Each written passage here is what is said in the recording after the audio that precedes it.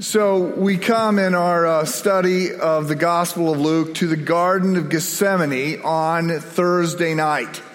This evening opened when Christ gathered the disciples in the upper room for the Passover celebration. And after 1,400 years of following this specific liturgical group of words, Jesus changed it, and he turns it into what we think of now as the Last Supper, and that repositions the Passover meal for Christians into Holy Communion, which is where we're headed. That was followed by Judas slipping away. Jesus knows that he's going to be betrayed. He says as much to Judas, and Judas takes off. So Judas has already arranged to betray Jesus, but he now has to go to the Roman authorities and lead them to where Jesus is staying. They don't want to arrest Jesus during the day when there's big crowds around him and they risk a riot. They want to know where he's staying, and so Judas goes away because he knows where they're staying. They're staying at the top of the Mount of Olives. And then we looked at this last week, there's some final words by Jesus in which essentially he says, okay, it's game time. It's going to get really ugly really quickly. I'm going to die. You better be resilient. You're going to get knocked down. It's going to get hard now. Remember when it was easy? Yeah, easy is over. It's going to get hard going forward. And then they leave that as they're approaching what Christ refers to as the hour of darkness. And it's not just physical darkness. Darkness is a big motif at the end of Luke. Of course, the sky will go dark when Jesus is betrayed. But there's a physical, spiritual darkness now that is going to descend. And that is what is happening. We have a map we can put up here. And so you see on the left side, you see the outlines of Jerusalem. There's a wall that completely surrounds it. And towards the top on the east, you see the box there. That's the outline for the temple court. So Jesus and the disciples are going to leave out of a gate in the south, and they're going to walk to their east. They're going to head towards the Mount of Olives. This is, again, where they're staying. So they don't have enough Hilton Honors points for everybody to stay in the hotel. And so no, there's no hotels back then, right? You stayed with somebody's house. Everybody is flooded into Jerusalem for the time of the Passover. There is no room. So they are camping out at the top of the Mount of Olives. They walk through the Kidron Valley, they come back up, and they come to the Garden of Gethsemane, which is at the base of the Mount of Olives. I've been to the Garden of Gethsemane. It's full of all these really, really huge, old, gnarly olive trees. And it is a garden, and we've already noted the play on words here. Gethsemane is the Greek transliteration of this Hebrew Aramaic term that means to be crushed. It's an olive crusher. And Jesus is going to the Garden of Gethsemane where he is going to be crushed. And so there's two things that we're doing today as we come to this passage. And all the high control people need to hear this because we're doing something different and you're going to freak out because you're like, wait, what just happened? So I want to talk first pass about what we learn about prayer from the prayer that Jesus prays. So they get to the Garden of Gethsemane. He says, okay, guys, wait here. He takes Peter, James, and John with him. They go a little bit further. Then Jesus leaves them and he says, I'm going further still. Pray for me. Right? We're approaching the hour of darkness. This is difficult. I need your support. Pray for me. And he heads further out. What can we learn about prayer from the prayer that Jesus prays or from this? And then we're going to pray. I'm going to lead us in a longer prayer than normal. Then we're going to sing another song and take the offering. And then I'm going to come back and we're going to look at the same passage again as set up for communion. Because there's just a whole lot. You get towards the end and the real estate in Luke is really, really important. Everything is going on. So I want us to see these two things. So I am assuming that you have a working knowledge of prayer. It's worth noting the disciples do not ask Jesus to teach them how to lead or how to preach or how to walk on water or how to do a whole bunch of things. They do say, teach us how to pray. right? So obviously they've been with him for 3 years. They understand there is some power here. There's part of what makes Jesus unique and different is this intimacy that he enjoys with the Father in prayer. So they say, teach us how to pray. And we're fortunate in that in Scripture, we have a number of Christ's prayers. So there is, of course, the Lord's Prayer, sometimes called Our Father, which he taught them to pray. This is not really a prayer Jesus would pray, but it's the prayer he taught them to pray. In John chapter 17, we have what we call the high priestly prayer. It's not recorded in Luke. It would show up right about now, a little bit earlier, that Jesus had slipped away to pray for his disciples and all those that will follow because of them, which is in essence, of course, us as well. Prays that we would be on our assignment. Prays that we would love each other. Prays that we will be unified. Right? So he prays for them. High priestly prayer in John 17. We also have this time of prayer in the Garden of Gethsemane. So, again, most of you you're at least conversant with the idea of prayer, right? God's primary means of communicating with us is Scripture. Our primary means of communicating with God is through prayer. It's through sort of a focused, thoughtful conversation with him. And there are different kinds of prayer, right? Different aspects of prayer. The word acts is the one I keep repeating. It's a good acrostic for us. The A is for adoration. We praise God for who he is, his holiness, power, omnipotence, omniscience. The C is for confession. We acknowledge our brokenness and our sinfulness. This is sort of the starting point for coming into his presence. We need to be repentant. T is for thanksgiving. We thank God for what he's done on our behalf. The S is for supplications or requests that we make known to God. So those are the aspects of prayer. I think almost everybody prays, even atheists. I talk with some of my atheist friends, and you sort of start talking to somebody in a crisis. Okay, so I think everybody prays. I think most all of us would agree that we could do a better job, right? That we would like our prayer life to be upgraded. So we're going to pray in a second. I want to just highlight 7 quick takeaways from the Garden of Gethsemane prayer. First of all, Jesus goes to God in a crisis. Right? So when you're in a crisis, pray. Now, this is not the only time to pray, but when he is stressed, right, he turns to God in prayer for encouragement. Secondly, he encourages us to pray so that we don't fall under temptation. That's what he says to Peter, James, and John. Pray that you don't fall under temptation. So it's part of our weapon against evil. It's part of the way we can build up some spiritual muscle is by praying. I also think prayer is great in terms of facing temptation and times of weakness. So is memorized Scripture. To the extent that you have memorized God's word, that can also be a heavy artillery when you find yourself under temptation. A third thing that we notice is that prayer is hard. So Dr. Luke will say that Jesus is sweating big drops like blood. Some people say Jesus is sweating blood, and there's a medical condition when under extreme stress you can actually sort of burst some capillaries, and blood seeps out of your pores, and it looks like you're sweating blood. Many would argue that's what happens here. I'd be in a camp that says I think that the emphasis here is that the amount of sweat is so big. It's like, this isn't like normal sweating. This is like huge. This is like a wound, right? It's like blood is flowing out. It's hard work that we see Jesus doing here. And we also see that the disciples aren't up for the task. They keep falling asleep. Now, I want to say, on the one hand, prayer is not hard, right? People are saying, I don't know how to pray. Yes, you do, right? A little child can pray. It's communication with God. So on the one hand, it's not hard, but on the other hand, it is a discipline, and we need to recognize the difficulty of prayer.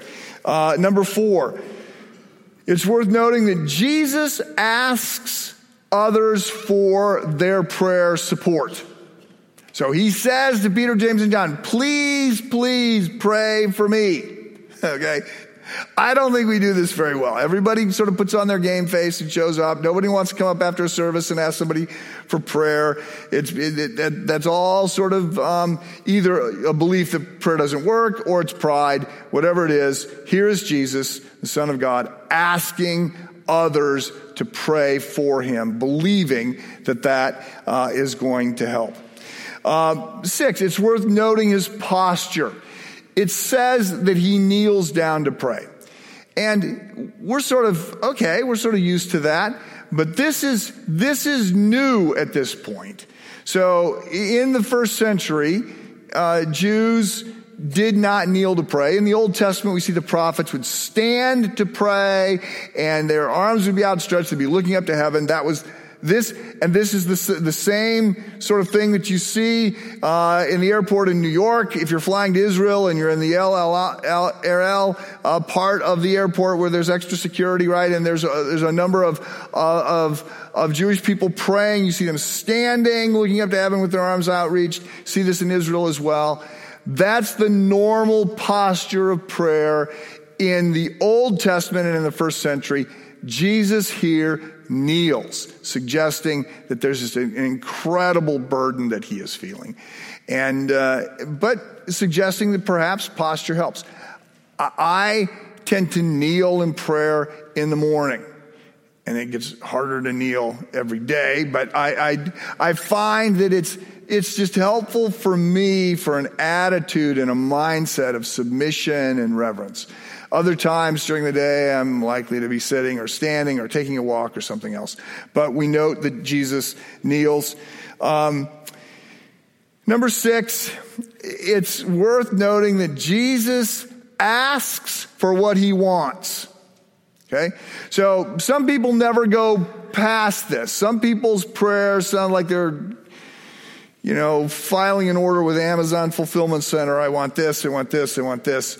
So other people sort of stop asking. And it's like, I just want to spend time with God. Great, except let's note, Jesus asks, right?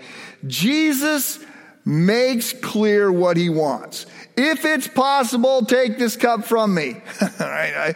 Cup means wrath, it means suffering, all of those things. If it's possible, I don't want to do this, right? So he is on record saying, this is what I want. And I want to encourage you, pray for what you want, right? Make it clear what you want. You're not telling God anything he doesn't know. But that very process of verbalizing what you want, at least I find it helpful, because sometimes I go, wow, I must be scared, or wow, I am being pretty shallow, right? I mean, even in asking for it, I'm like, yeah, no, I really don't want that, now that I think about it. And sometimes I do. Like, God, this is what I want. I want to be really clear. This is what I want for you to do. So Jesus makes his request known. And then also note that he also yields. Right? He says, nevertheless, not my will, but your will be done. And so there is this aspect of humility that we need to hold on to and say, God, what I really ultimately finally want is your will.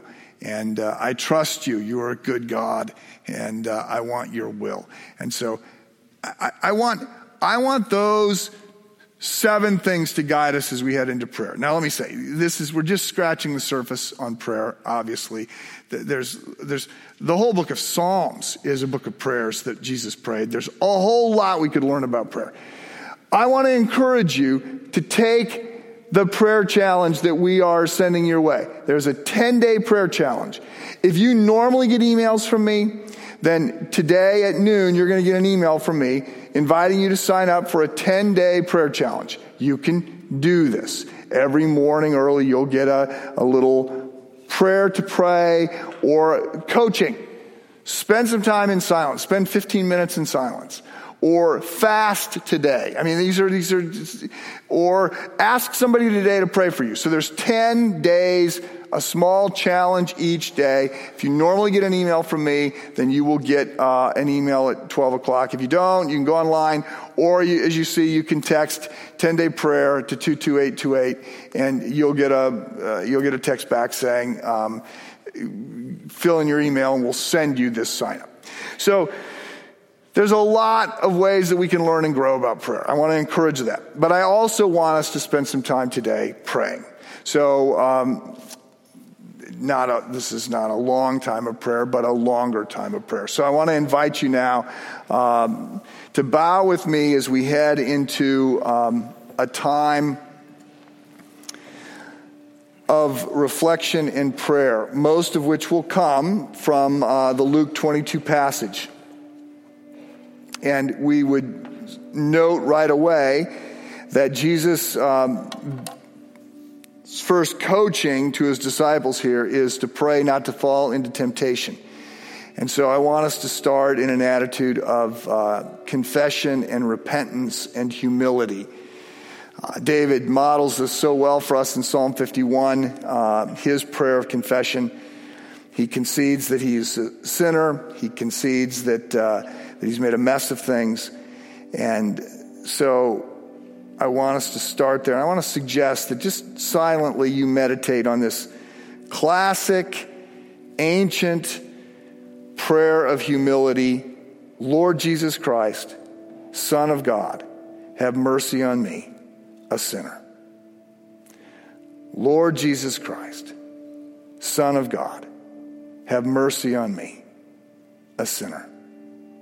I want to let you sit with that for 30 seconds. Each of the 4 parts of that are worth pondering and reflecting. Lord Jesus Christ, Son of God, have mercy on me, a sinner.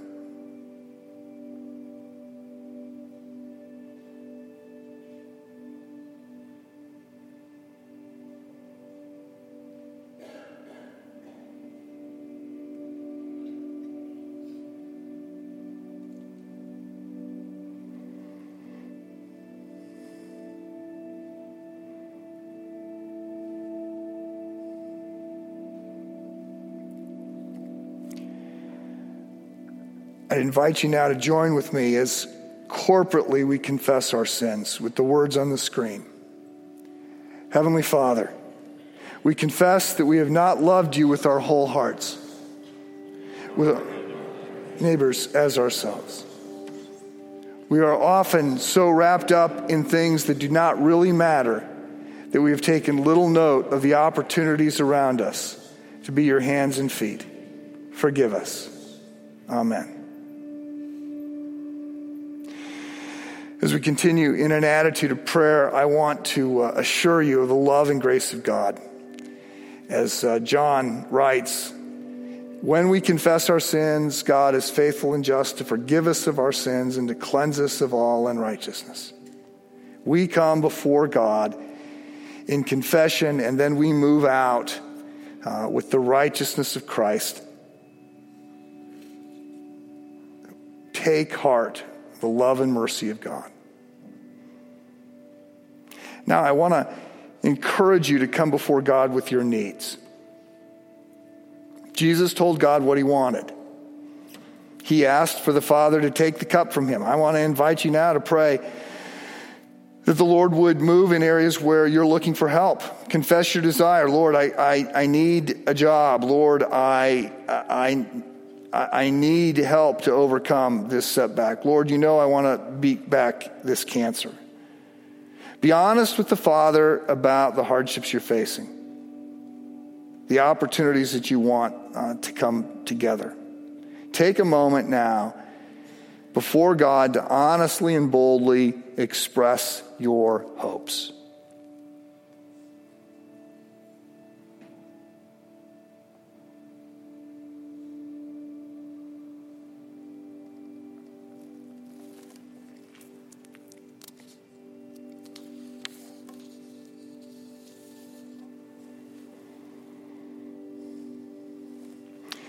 After praying for his his desires, the Lord Jesus Christ yielded and asked for God's will. So let's submit our plans to his.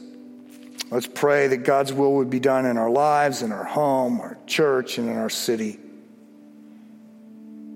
Lord God, we yield to you. We want your will to be done. May your will be done on earth as it is in heaven. We know that's best. I now want to pray for those of you who are hurting today, who need hope, who need a break, who need a breakthrough, who need a job, who are lonely. I want to pray for those of you who had to put your game face on this morning to show up. You're acting as though things are under control, but they're not. Lord God, I want to pray for those that are hurting, looking for a sense of your love and peace and some energy to face this next week. Please meet with them, encourage them, strengthen them, minister to them in ways, Spirit of God, that only you can do. Father, I want to pray for this church. May we know your will and be bold to lean into it. May we be a group of men and women who yield our lives and seek to carry out your plan. May we be gracious with others. May we be bold in sharing our faith. May we be the kind of outpost of heaven the church is supposed to be. Father, I want to pray for our mission partners in India and Ghana and Turkey and other parts of the world. I want to pray for our local partners, NCCP and Love Inc. and PADS and Matthew Homes, the Job Initiative. I want to pray for other churches in the area. Father, those churches that will join us tonight for this celebration of baptism, may you look with favor upon them, strengthen them. Heavenly Father, we pray for our country, for our leaders, starting with our president and his cabinet and including members of the House and the Senate and the judiciary. I want to pray for those that are leading, not just in D.C., but in Springfield.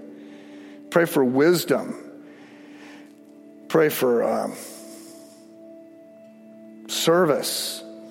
Pray that you would support them. Pray that you would help them lead in ways that help hold things together. I want to pray that we would be citizens that are working to promote the common good and are looking for ways to promote justice and to care for the weak and the oppressed.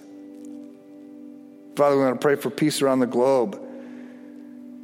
Pray for those that are leading on the world stage. Pray for those that are trying to do the right thing in hard places full of chaos and corruption and strife. Father God, we are looking for your will to be done. We want a world that works. Help us to be part of that. And now I want to invite you to join with me as we pray together the prayer that Christ taught his disciples to pray. Our Father, who art in heaven, hallowed be thy name. Thy kingdom come, thy will be done on earth as it is in heaven. Give us this day our daily bread. Forgive us our debts as we forgive our debtors.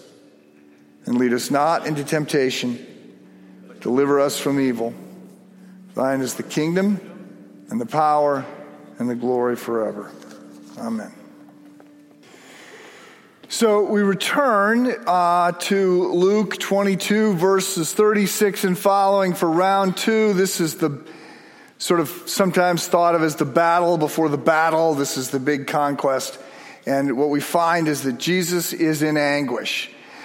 Terms are used to describe the agony of Jesus here that are not used anywhere else, including on the cross. So he is being crushed. He reports that he needs help. And the question becomes, what exactly is going on during this time? He is sweating, as I said, sweating so profusely it's like drops of blood. What is happening? Question 1, is he surprised? Is he suddenly taken aback at how everything is beginning to go wrong? He knows he's about to be betrayed, right? He's already said, Judas, go do what you're going to do. He's announced that Peter is going to betray him. Is he surprised that he's going to see things unravel and he's going to die?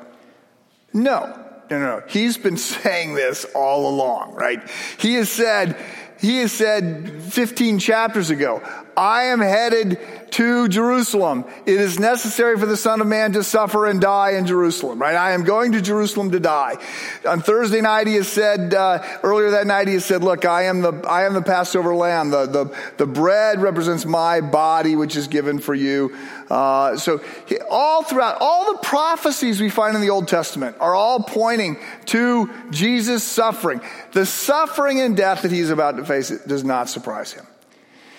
Well, is he scared about what's going to happen? I would be scared. Crucifixion is a horrible way to die. It's a slow, agonizing, painful, public, humiliating way to die. The Romans would not allow any Roman citizen to be crucified. It was too undignified. So is he scared of what's going to happen? No, I think that would be very out of character for Jesus. I mean, it would be disconcerting to us as well if he was scared. I mean, there are people that face death with bravery. There are other Christians that are going to face death with great bravery.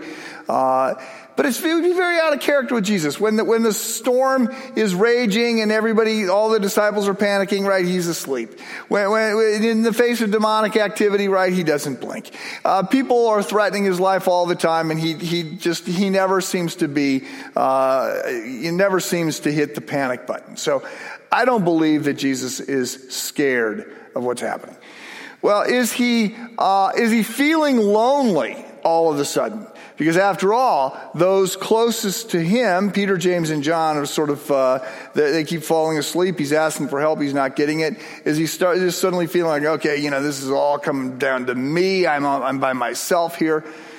Well, I want to acknowledge that the fact that Peter, James, and John sort of fail at this moment can't help. Right, because they are arguably as close to Jesus as any other people are at this moment, and that matters, right? I mean, if somebody comes up after the service and says, "Look, I wonder if I've never been here before, but wow, this did not work for me. I'm never coming back." Okay, whatever. I don't like hearing that, but trust me, I've heard worse. So if somebody sends an email on Monday morning and says, "Okay, yeah, now I get it. 2 sermons. Yeah, I see where you're going. No, I've been at Christ Church for 10 years, but I'm not coming back." Okay, well, that's going to hurt a little bit more. If this afternoon Sherry says, right, I followed you from Georgia to Chicago and from Chicago to Washington and then back to Chicago, and I've been, we've been together for 30 years. I've been to these services for 30 years. I'm done. Right? I'm out. I'm never going back to that church again. That would really hurt. So there is a sense in which Peter, James, and John sort of falling down at this last critical moment is not insignificant. But I don't think Jesus was looking to these guys for moral and spiritual strength in a time of crisis, right? He knew who they were. Now, I think what's going on here is something that you may not have thought of before. If you read all 4 accounts, Matthew, Mark, Luke, and John, because they all report on this, and you study them carefully, one of the things that you see is that Jesus grows more animated and frustrated over time. As opposed to going to God the Father and calming down and finding some sense of peace and comfort, he seems to find less and less. And the words that are used here to describe him are that he's shocked at what's happening. And I think that what is happening is that he is discovering that the Father is turning his back on him. Right? I mean, that's what has to happen at this point. So Jesus is becoming sin, right? 2 Corinthians chapter 5, he made him who knew no sin to become sin on our behalf. So the Father is just, holy, righteous. Habakkuk 1:13 says he cannot look on sin. He cannot look on sin, right? And so as Jesus becomes sin, right, the Father turns his back away. And he goes for this final stop, this final check-in, right? Before it all happens, I'm about to be arrested, I'm about to be beaten, I'm about to be crucified, I'm about to die, and he's looking for this time of encouragement. And I think what he discovers is that this eternal friendship that he has enjoyed, this perfect, loving relationship, is going away. William Lane, a Bible commentator, says the dreadful sorrow and anxiety of Jesus was not from shrinking from the prospect of suffering and death. It was rather the horror of one who had lived wholly for the Father, and who came to be with the Father for a brief interlude before his betrayal, found hell rather than heaven opening before him. As we come to communion, and I want to invite those that are going to serve the communion elements to come forward now. As we come to communion, I want to be certain you understand what plays out at this moment. I'm not certain everybody has always connected the dots, and when the dots get connected, sometimes people react and like, whoa, I don't like the sound of that. It's, some would say, cosmic child abuse. Here's what happens. Jesus faces the wrath of God the Father against sin. Right? It is the wrath of the Father that he is going to bear. So he drinks of the cup. He says, if possible, let this cup pass away. We see the cup referenced in Isaiah and Jeremiah and Revelation and other places. The cup represents the wrath of a just, holy, righteous God against sin. God forgives sinners. But God cannot forgive sin. Sin has to be paid for. Sin has to be atoned for. Somebody has to pay the debt. Hey, if I come over to your house, you invite me over to your house, and I break something, right? I'll be embarrassed, you'll be embarrassed, and you'll say, oh, don't worry about it, it was nothing, it didn't work, we didn't like it, we were going to get rid of it, right? And I'll say, no, I need to pay for it, I need to buy it, I need to get you another one. You'll go, no, don't think about it. The fact of the matter is, somebody has to pay. It's gone, right? So maybe you don't go buy another one, but there is a penalty, there is a payment, there is a debt that has to be absorbed by somebody. So God the Father has to atone for sin. He is just and holy and righteous. What happens in the context of the Trinity is that God who is not only just but is also loving, pays the penalty himself. And it works out in the triune Godhead that God the Father will be just and loving, but God the Son will pay the debt. He makes him who knew no sin to become sin on our behalf, that we might obtain the righteousness of Christ. The penalty will be paid. It is paid by Jesus. Two other things to see here. One, given a choice between being the Father or Son, I think if you think about it, you'd rather be the Son. Right? Can you imagine? I mean, it's one thing, the pain of Jesus, to go looking to his Father in this time of crisis for help and to find that the Father isn't there. But can you imagine being the Father and saying, in this time of crisis, I'm going to turn my back on you? I mean, it's just unthinkable, right? A parent would say, no, I would be scorned by my kid 1,000 times before I would scorn them like that. And in their moment of greatest need, to deliberately turn my back and to pour out my wrath on them. I mean, it's just unthinkable. And then here's the one other piece of this, and this is particularly appropriate at Lent. This is because of us. Right. That's what Lent is about. During these 40 days between Ash Wednesday and Resurrection Sunday, we are to be particularly mindful that it's my sin that Christ has to die for, right? That it's my moral debt that he has to pay. And so we come to this table to celebrate again, right, that God the Son took on our wrath. He died in our place. We are declaring that. We are proclaiming that. And we ought to just be marveling, right, that is God's plan. That the triune God would arrange for our moral debt to be paid at their great expense. So let me pray for us and we will come to this table. Heavenly Father, meet with us now. The whole agony and suffering of Christ is beyond our ability to comprehend. Lord Jesus, we thank you for accepting this assignment of dying and the agony and the loneliness, the Father turning his back away. We can't imagine. Thank you for doing for us what we couldn't do for ourselves. Heavenly Father, we can't imagine the pain of a father in this process. And yet your love for us was so great that you would take on that pain for us. Spirit of God, meet with us now as we enter into this time of reflection and prepare to come to this table. In Christ's name.